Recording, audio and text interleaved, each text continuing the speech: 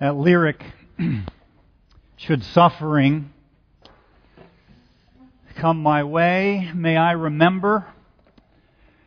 You know, normally it is something like suffering that causes us to lose our way. But sometimes it's also prosperity.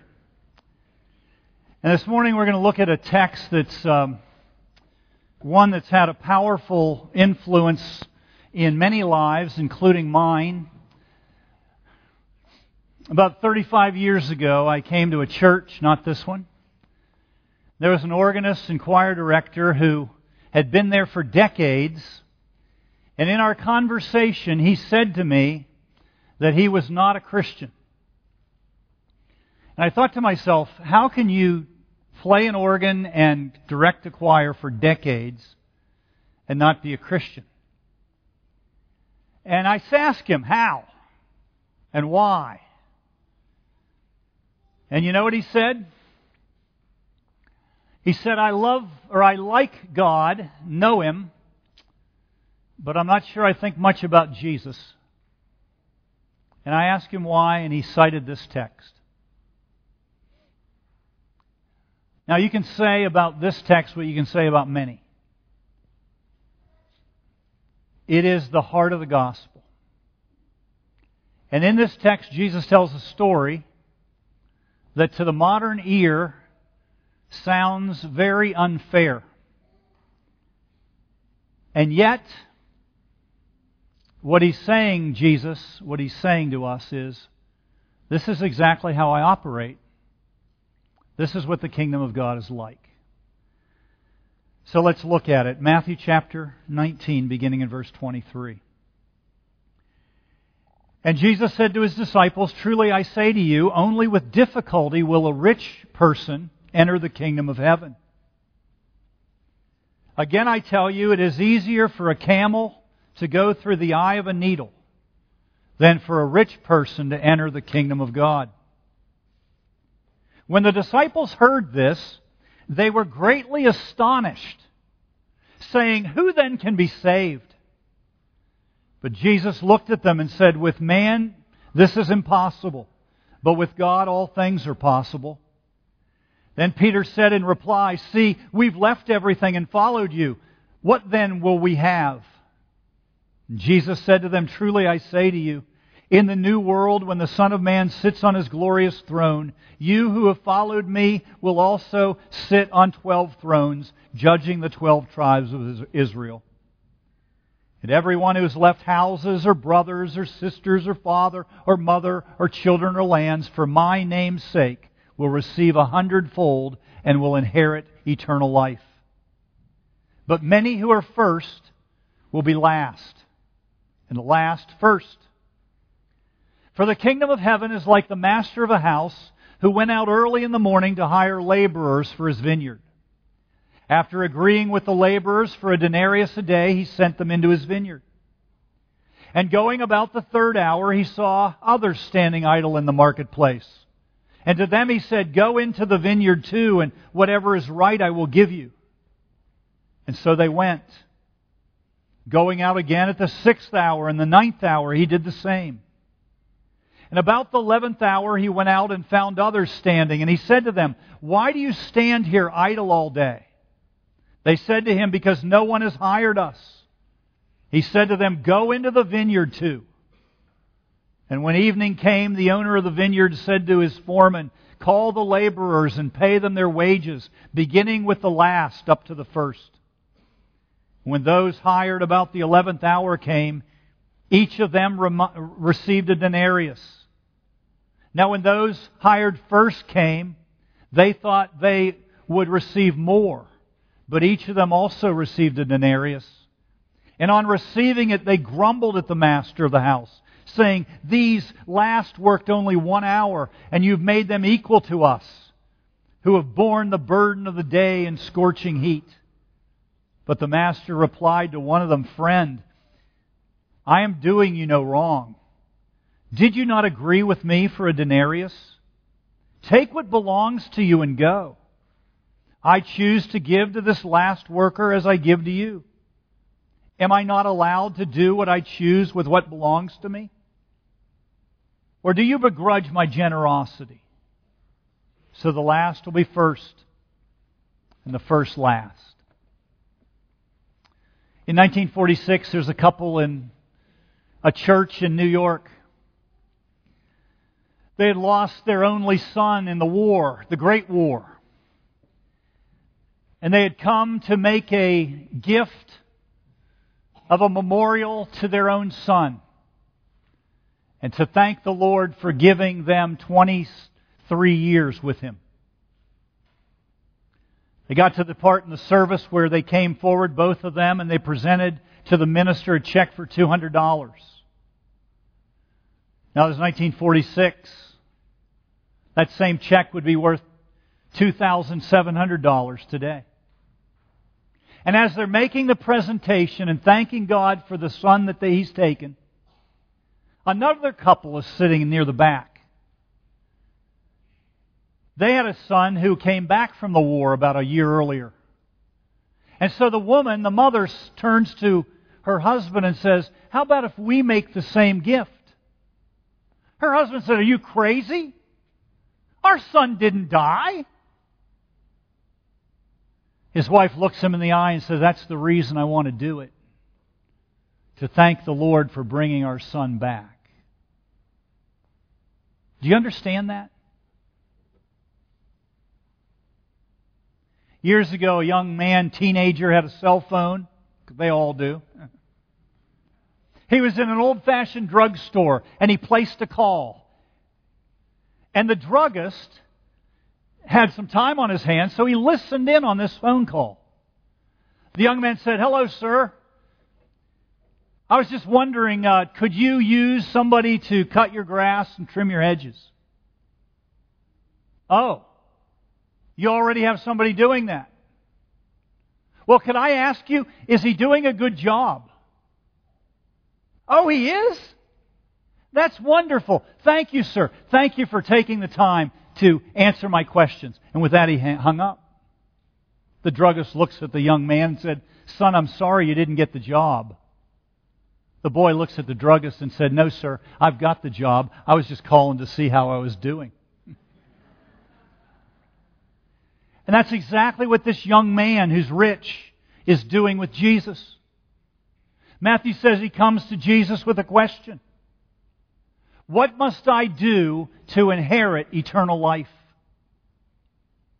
And after some give and take and back and forth, Jesus makes it very clear what he must do. He said, "You lack one thing.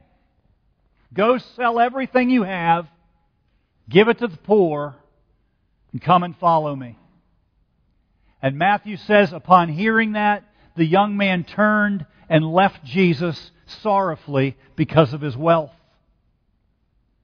And as he's walking away, the disciples of Jesus, who were stunned by this because they're Jews and they believed, even in Jesus' day, that if you're prosperous, it means God is favorable to you. So therefore, how can this rich guy walk away from Jesus? And how can Jesus say, tell him to sell everything and give it to the poor? And then Jesus makes this statement, turning to His disciples, "I tell you, it is easier for a camel to go through the eye of a needle than for a rich man to enter the kingdom of God." If you search the commentaries, you'll find some who say that there was in the city wall of Jerusalem a real small gate. It was narrow and it was short. And every great while, a camel who wants to go through that particular place can get down on his haunches and sort of shimmy through. And while that may be true, and while that is clear speculation, it totally misses the point. And the disciples know it. Jesus says this, "It is easier for a camel to go through the eye of a needle than for a rich man to enter the kingdom of God." And they all miss it. And the reason they all miss it is because Peter says to Jesus, "Lord, we've left everything. What's in it for us? Have we done enough?" You see, Peter is no closer to grasping the truth of what Jesus is saying than that man who walked away. One time R.C. Sproul was standing in front of a group of doctoral students and he asked one question. He said, "Are you saved by works?" And everybody that answered that question that day said, "No, we're not saved by works." And R.C. Sproul was apoplectic. He went ballistic. One time Harry Callis, the voice of the Philadelphia Phillies, was talking about Gary Maddox, the outfielder, and he said, "Here's a man who's changed his life. He used to be miserable and depressed. Now he's depressed and miserable." And Jesus would understand it. And so would every disciple of Jesus. By this time, they've walked with Jesus almost 3 years. They've seen Jesus radically transform lives. They've seen Him raise dead people to life. They've seen Him take blind eyes and allow them to see. He's taken lame people and enabled them to walk. The disciples know that Jesus can do the impossible. And yet, their eyes are fixed totally on themselves and their own doing. Peter says, "Lord, we've left everything. Is that good enough? What's in it for us?" Now, there are those who say that this is a rhetorical question. That Peter just asked the question, but he didn't expect an answer. And I say to that, how do you know? Because Jesus gives a plainer, fuller answer to this question than almost any other question He was asked. Jesus answers this question not only prosaically in prose for 3 verses, 28 to 30, He also speaks parabolically in a parable. He not only tells them the plain truth, He also illustrates it in a story. So that organist and choir director 35 years ago, "You're not a Christian. How could you do what you've been doing for months or for years?" He said, "Don't get me wrong, I believe in God, I just don't think much of Jesus." I said, "Why?" He said, "That story. Remember the one about the guy who goes out and hires workers at 4 different times of the day and then pays them the same thing? That's crazy. That's wrong. I don't buy it." And yet that's exactly why Jesus tells us this parable. He's answering Peter's question. What's in it for us? I want to dig into this story and see the answer to that, because the answer to those disciples is the answer He says speaks to us today. First, notice Jesus says there's a relationship. Look at verse 1. "For the kingdom of heaven is like a master of the house who went out early in the morning and hired laborers for his vineyard." Now notice something. These workers don't apply for the job. They have no resume. They didn't seek a position in the vineyard. What happens is the master gets up early. He goes out on the street and he finds workers and he hires them. Now every time Jesus tells a parable, it's important to ask this question. Who are the actors? Who is He talking about? Well, the master of this story is God. The laborers are us. And the vineyard is the kingdom of heaven. And what Jesus is saying is, no one gets into the vineyard, no one gets to eternity, no one gets into eternal life unless the master has gotten up early in the morning and He's found you. You see, that's the difference between Christianity and every other religious system. Every other religious system is a person's attempt to get to a holy God. The Bible is clear. It is God who does the seeking. If you know Jesus Christ today, and you have even a modicum of love for Him, it's because He has found you. And the relationship He's established with you is not based on you before, during, or after. It's based on Him. It's His integrity. It's His work. All you must do in order to be qualified is recognize that you're totally unqualified. C.S. Lewis once said, "There are those who find comfort in believing and thinking about their love for God, not me. I derive comfort from one person's love. It's God's love for me, because that doesn't change." Second, notice not only do we have a relationship, we have rights. Look at verse 4. "And to them he said, go into the vineyard too. Whatever is right I'll give to you." Now remember, he's talking about the second group he hires at 9 in the morning. He's hired the first group at 6 in the morning. He says to the group at 9 the same thing he said to those at 6. "I will pay you what I determine to be right." Now my friend, the organist and choir director, that was his rub. He didn't think it was right to pay someone who would work 3 hours less the same that you paid someone who worked the whole day. And the reason he thought that was because he's an American, living in the 20th century, with HR people, and resumes, and curriculum vitaes. You don't have to know Greek, but you can check this one word. The word used for laborer here, that word in Greek means the lowest rung on the class system in Jesus' day. If you were a laborer, you were lower than a slave. You see, slaves who were slaves became the members of a household of the master. These guys aren't members of any household. They are beggars. They have no union. They have no skills that they've derived from experience or education. They bring nothing to the table except their own deprivation and perhaps a strong back. They live without rights. They live hand to mouth. They live in imminent danger of starvation. They're always at the mercy and the whim of the marketplace. And the reason we know it is not only the definition of the word labor, but the way Jesus tells the story. The master goes out at 5 o'clock and quitting time is 6, and he hires a group of people and he says, "I'll pay you what I determine to be right." Exactly what he said to all the other groups. It's a perfect indication of their own desperation. They've stood on the street for 11 hours.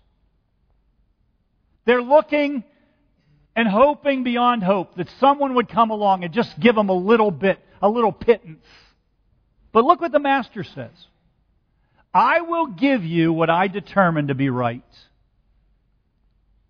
200 years ago in Olney, England, a man died, and when he died, he had preached to thousands. He had composed 349 hymns. And yet before he died, he said, "When I die and you erect my tombstone, I want you to write this on it. John Newton, clerk, once an infidel and libertine, a servant of slave traders in Africa, who by the rich mercy of the Lord and Savior Jesus Christ was preserved, restored, pardoned, and appointed to preach a faith he had so long labored to destroy." 2 weeks before he died, a good friend came to him and said, "John, don't you think it's time to quit preaching?" He said, "What? Shall an old African blaspheming slave trader stop while he still has breath? My memory is nearly gone, but I remember 2 things. How great a sinner I am and how much greater my Savior Jesus is." You see, Newton understood who he was. He wasn't a slave. He was a laborer. He was a poor, lowly beggar. And the master came to him one day and said, "I will pay you whatever I determine to be right." You see, he knows the answer to Peter's question. It's God who establishes the relationship with us, and it's God who determines what is rightly ours. And then third, notice the respect. Look at verse 13. "But the master replied to one of them, 'Friend, I am doing you no wrong. Did you not agree with me for a denarius? These are street people. These are hired hands. The only reason they have work that day is because the Master had grace upon them. And look what Jesus says the Master paid him. A denarius. You know what a denarius was? It was a full day's wages for an excellent carpenter. It was at the highest of the pay scale on a per diem rate. These guys aren't getting minimum wage. They're getting a denarius. Very few people in Jesus' day would ever receive a denarius unless they were a highly skilled craftsman. And so they get this incredible payout. And what do? They talk among themselves. Hey, wait a minute. I work longer than you. That's not fair. I don't like this. He's a crook. And they become incensed. They're just like that rich man. They're just like Peter. They're just like that choir director and organist. They're just like the commentators who are hung up on camels. They have an exclusive grasp of the horizontal. They're good at seeing people and making decisions. And the reason they're good at it is because they have a practice of only looking at themselves. I hear it all the time. That's not fair. I can't believe you allowed that to happen. This is me you're talking about. After all I've done. You know, if I were the Master, I would have said, fair? You want fair? You'll never work again. But you know what the Master says? Friend, I'm doing you no wrong. Did you not agree to a denarius? Hear what he calls him? He calls him friend. I would have called him complaining lowlifes. I would have called them jealous suckers.